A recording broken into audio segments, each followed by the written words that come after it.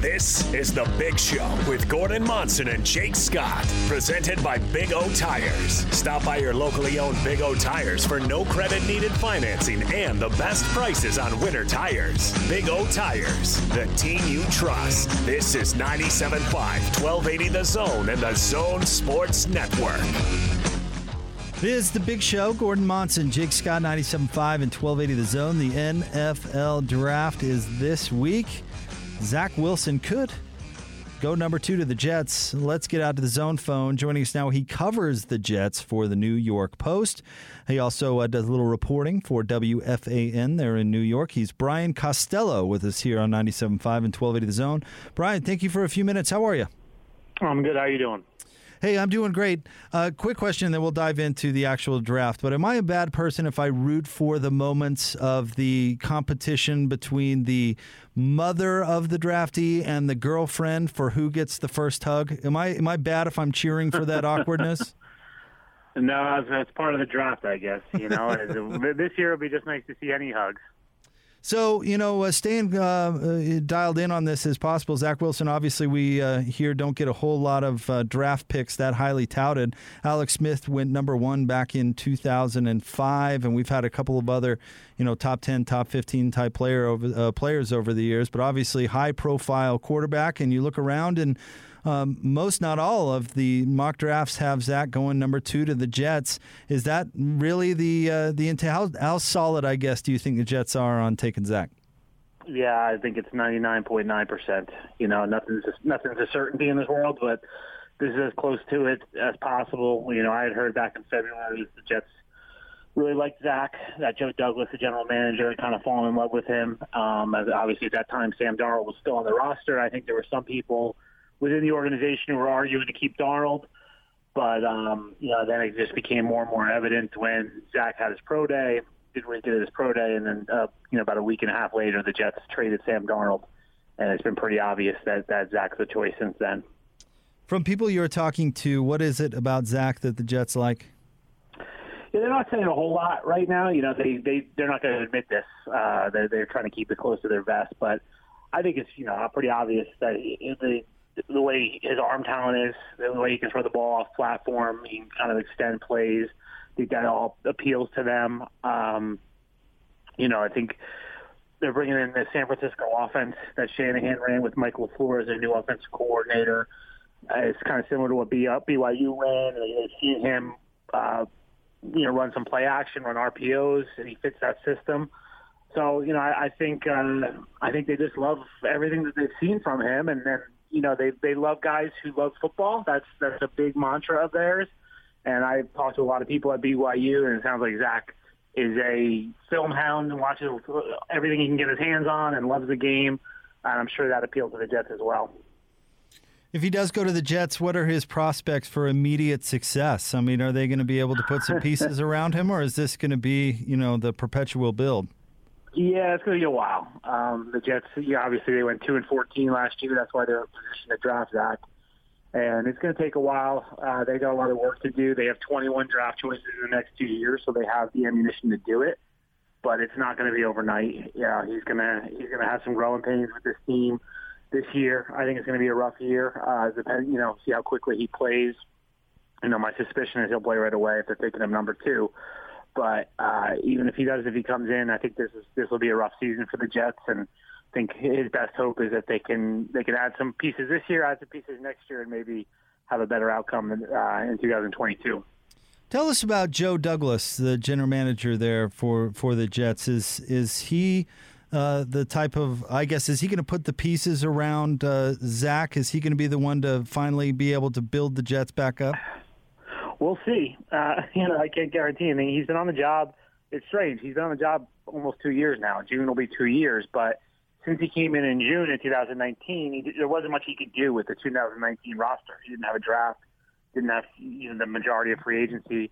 So last year was really his first chance. He drafted left tackle Mekhi Becton in the first round last year with the idea of building around Sam Darnold. He took Denzel Mims, a wide receiver from Baylor, in the second round. again, the idea of building around Darnold. And, Becton played pretty well, but he had some injuries, and Mims was injured from the start. Didn't really get going last season. So I think he was trying to do it last year. It didn't work out quite as well. So we'll see how he does with Zach now. And they added Corey Davis from the Titans in free agency, so that helps. But there's still a lot of work to do. Why did it ultimately not work out with Sam Darnold? I think there's a lot of reasons. The biggest thing right now is timing. I think if things had been different, Sam would still be on the team. But with the Jets having the number 2 overall choice, they get a chance at a quarterback and starting over contractually, rather than going into this year with Sam in his last year of his deal. And like I said, I don't think the team's going to be very good this year. So the best case scenario with Sam this year would have been, they're 7-10, which sounds odd to say, 17-game season, but they go 7-10, and Sam maybe throws 20 touchdowns and 9 interceptions. Then do you commit to him? And with these quarterback contracts that are $35-40 million a year, you're not going to do that. So the timing wasn't great there. I don't think this was a matter of the Jets saying we don't think Sam Darnold can play. We think Zach Wilson is better than him. I think it was just kind of the way this situation worked out. And that, they're hoping they're not going to be picking number 2 again for a long time. This was their chance to get a quarterback and sort of start over financially. Brian Costello is with us from the New York Post. He covers the Jets. And Brian, my normal co-host Gordon, he's on vacation somewhere tropical, enjoying himself. But he often likes to bring up ownership, and he talks about it a lot. How really having a good owner is the most important thing when it comes to a successful franchise.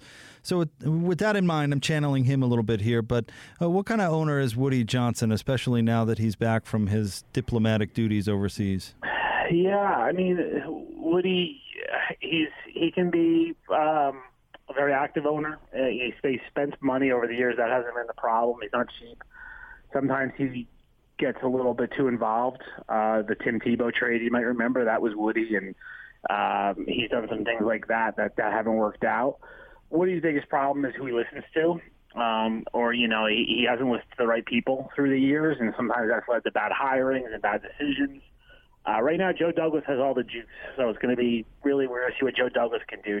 I think Woody's going to listen to Joe and not interfere and let Joe kind of run his show right now. I think, they're very excited about Robert Saleh coming in as coach. I don't think Woody's a bad owner in terms of getting in the way. I just think he made some poor choices of who he's listened to and who he's taken advice from over the last 10 years. So, as I'm sure you're aware, BYU is a unique place. They have, BYU TV. They have a really good journalism school there that is kind of involved with the athletic program, covering it, daily television and radio shows, those sorts of things. And BYU Media Day, for example, it's a huge event, and you're surprised where all these people are coming from that cover BYU. But I guess my point is that Zach over the last couple of years has fielded a lot of, pretty friendly questions. And you media types there in New York have a bit of a reputation. And, of course, he's going to big spotlight, big-time franchise in a big-time city. How much do they consider maturity and that sort of thing and the ability to handle that when selecting a player? Yeah, I think they consider it. I think they're definitely this regime, Joe Douglas, I don't know Robert Saleh, but Joe values maturity, values character in the draft. Last year, I can't remember how many players they drafted last year, but I think all but one of them was a team captain. And so, that kind of tells you that they were looking for character guys. And when you look at what they did in free agency, the guys they signed were all high character guys. So I think they consider it. They also have people in place to help Zach with that stuff, right? They have media relations experts that will help Zach kind of navigate his way through the media world. And, he's going to get a honeymoon. The rookie year isn't so bad. We're not as bad as everyone cracks us up to be. The biggest difference with New York is the numbers. There's a lot of us. And, if Zach decides to go out on a Sunday night after a game and go to a bar in New York, and it's going to end up in the papers. We have gossip pages that love it when an athlete goes out. It's not that he's doing anything wrong, but it'll be reported, and that's kind of jarring sometimes for guys is that wherever they go, they're a celebrity and they kind of get written about. And we have the back page here at the Post that, is sometimes a little bit different. And when Sam Darnold got mononucleosis, we had a drawing basically of him with, in bed with a thermometer in his mouth. And you don't get that everywhere. So that kind of stuff is a little different. It might take some time to get used to. But, I'm sure he's been covered pretty tough through his life, and he's heard criticism before, so I don't think that'll faze him.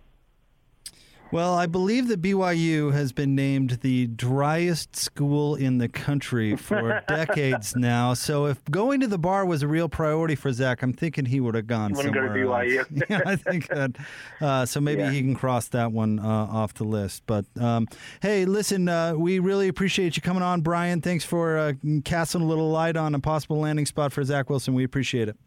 No problem. Thanks for having me. Brian Costello covers the Jets for the New York Post. Also does some reporting for WFAN there in the Big Apple.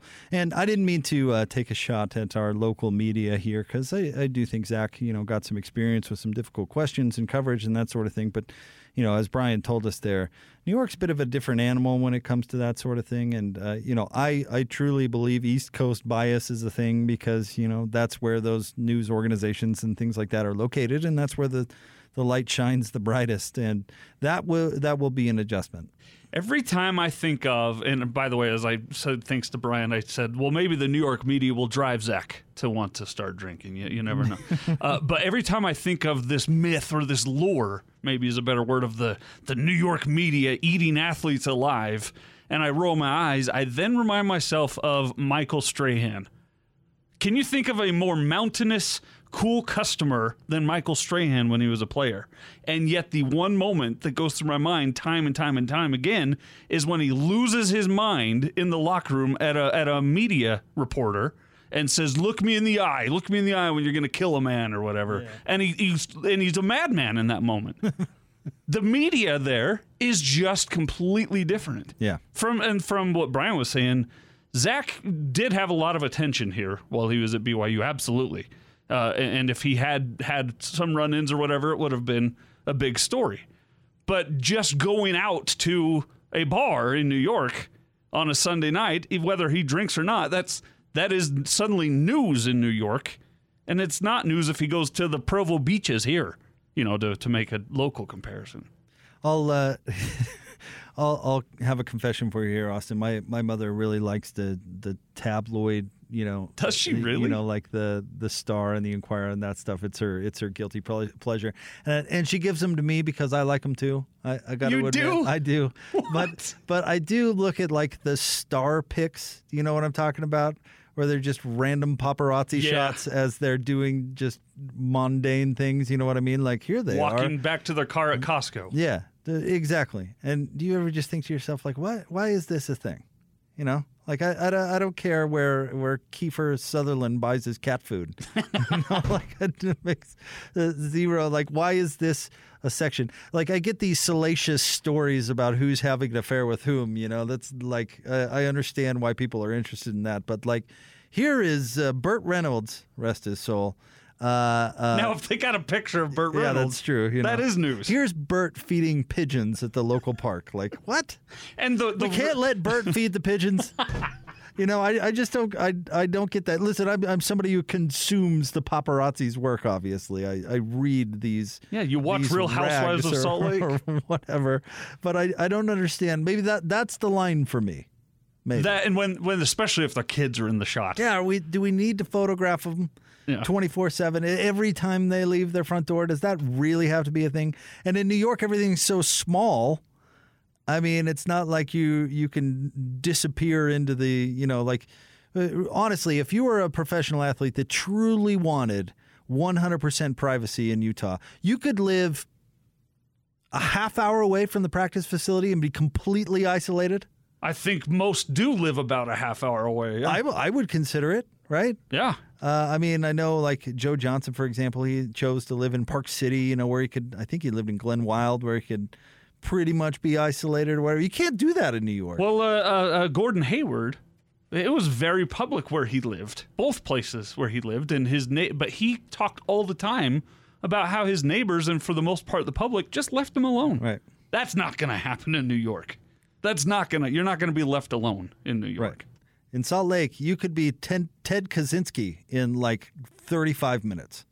Like in a shack in the middle of nowhere where nobody's going to find you. That part of Ted Kaczynski. No, not the bombing part, the isolated part. The alone in the woods. Yeah. The Walden on Golden Pond Yeah, part. right. Yeah, not the abusing the postal system to commit domestic terror. No, Did I say on Golden Pond? I mean Walden Pond or something. Wasn't it What? David Thoreau Oh. that wrote the where he went out and lived in a cabin and self-sustained? Yeah. Let's go with that rather than Ted Kaczynski. It's got to be tiring, though, to be watched everywhere you go. Speaking of Mark Eaton, who's going to be on with us at 5 o'clock, I don't know how he exists because everybody knows who he is and everybody knows where he is at all times. If you're within a mile of Mark Eaton, you can probably spot him. It's the worst Where's Waldo ever made. I've told this story before, but I went to a Red Butte concert. And it's we're in there and we're waiting for the show to begin, and I don't know what capacity is there, but it's probably 5,000-6,000, right? I mean, Yeah, that's thousands of people, right? I'm just sitting there minding my own business, eating my sandwich or whatever I brought there, and I go, "Oh, Mark Eaton's here," because he was walking to find his spot, like across, Not next to you, like across the Dern Amphitheater from me. Oh, there he is. Like, It's can you gotta be imagine? terrible. It's got to wear on you. It's got to wear on. and the same thing I think of Thurl in the same way. Oh, and yet he is every time both of them are so gracious, Smiles and so understanding. and- yeah.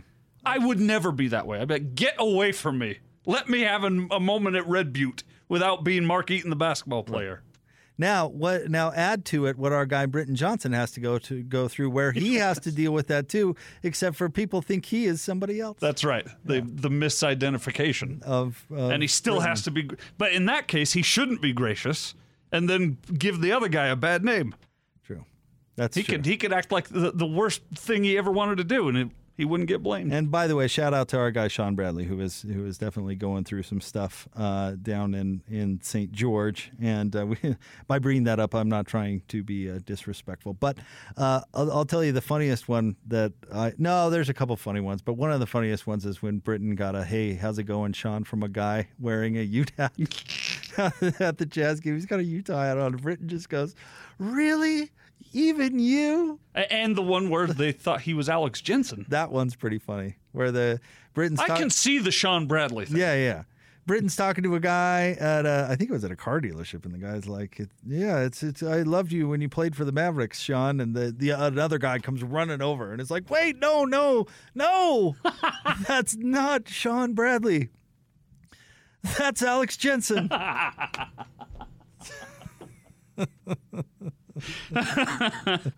But anyway, Zach is going to have zero anonymity come very soon. And that's a thing he's got to deal with. Which talk about a life adjustment, right? I mean, maybe that's kind of why I asked the question, because it's going to be a life adjustment for sure. And he's been coached since he was 11 years old for such things, and I think that'll give him a leg up. But I don't think he can be 100% ready or prepared for the difference that it's going to be once he's in the NFL. Yep, I agree with you. We'll have more coming up next right here on The Big Show, 97.5 and 1280 The Zone.